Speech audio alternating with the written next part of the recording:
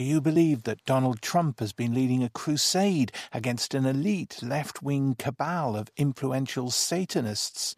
Yeah, me neither.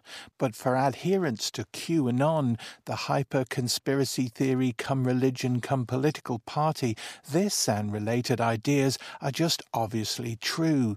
You only have to open your eyes, do your research.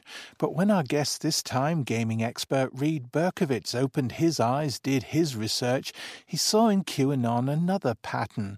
This novel viral organism appeared to share many techniques from interactive storytelling, live-action role-playing or LARPing, and the whole world of alternative reality gaming, as he told Culturefile. Yeah, there are a lot of terms. I would put alternate reality games or ARGs into that subset. Basically, anything that's a fiction that's being played in reality would fit. It could be immersive theater, it could be alternate reality games, it could be LARPs or live-action role-playing games. I think they all have a very similar purpose. And what's the purpose? The purpose is to tell a story. Right now, it's very popular, but you have to be in New York or LA sometimes to really, see Punch Drunk or Sleep No More, or any of the many, many fine interactive and immersive performances around. Being involved in an alternate reality game is slightly easier because you can access it through a computer. But I'd have to say it's still a niche. Tell us, in your opinion, before you bring a game's mind to it, what QAnon is. Q started on an image board called 4chan, and there was several of these characters. There was QAnon, but there was also FBI Anon, CIA Anon. So it was kind of a workshop thing, and the general concept of the game is that this person would be dropping clues to you from some intel source that only they possessed. The thing that you realized from your own work in games design revolves around this idea of apophenia, which is this sort of sense that things are connected. And it's both something that a games designer can work with, but also a kind of hindrance to good storytelling. Yes, apophenia is the perceived meaningful connection of things that are just random.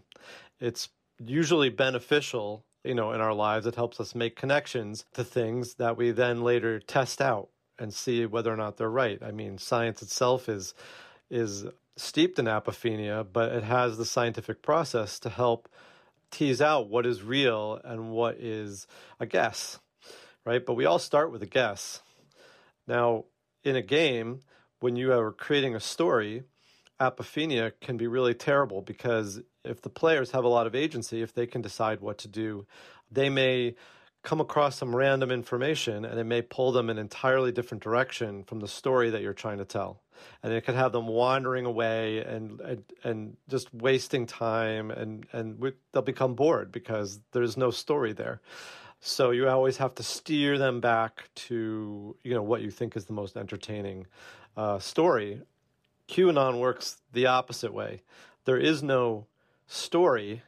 There is no puzzle to really solve. So in this game, people are solving puzzles that are really just guided apophenia. So they're coming to things that feel like solutions, but are completely untested. And in often cases those people are being led to those conclusions by looking at random data. One of the most recent events, the storming of the Capitol, some people referred to it as a cosplay coup, in that there was this certain kind of costume drama feel to what was happening there that had a kind of irreality to it. It was some kind of theatrical pageantry. Yes, there was an element of LARPing to it, of people literally dressed in costumes.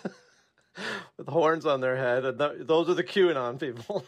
The group at the Capitol was a very broad group. There were all kinds of different spectrum of people there. It wasn't all, just QAnoners, although they were heavily present and very visible. Again, because of this sense of drama that comes with fictional narratives.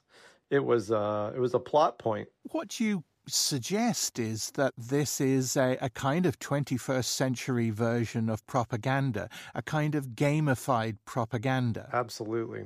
Yes, I do believe that. I believe that this is, whether it's, an official organ of a propaganda group or whether it's a group hijacking the official narrative that is being spread in the United States and other countries, it absolutely functions as, as propaganda.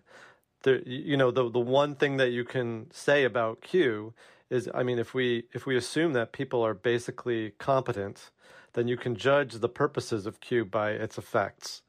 And it is radicalizing people in a very specific narrative. Even though the conspiracy theories change moment to moment, the idea is still about distrusting the media.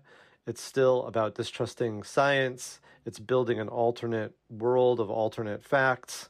Any problem can be blamed on any fictional plot point in the Q universe that they have literally created and point a bunch of very motivated, radicalized people at any issue that they feel, needs chaos. As a games designer, say you were the antagonist here, what do you do to fight with it, to take its power away in some way? I've definitely been asked this, can you create an anti-Q game? For instance, a game that battles Q. I do think that there could be a more serious game, that can deconstruct Q, or that can even lead to more community and more genuine experience and a different way of looking at the world. But my instinct right now is that, Q is running off of real problems in the United States that aren't games. So I think that the solution to, a game that captivates people is probably something along the lines of increased community and interpersonal relationships and genuine experiences in the real world.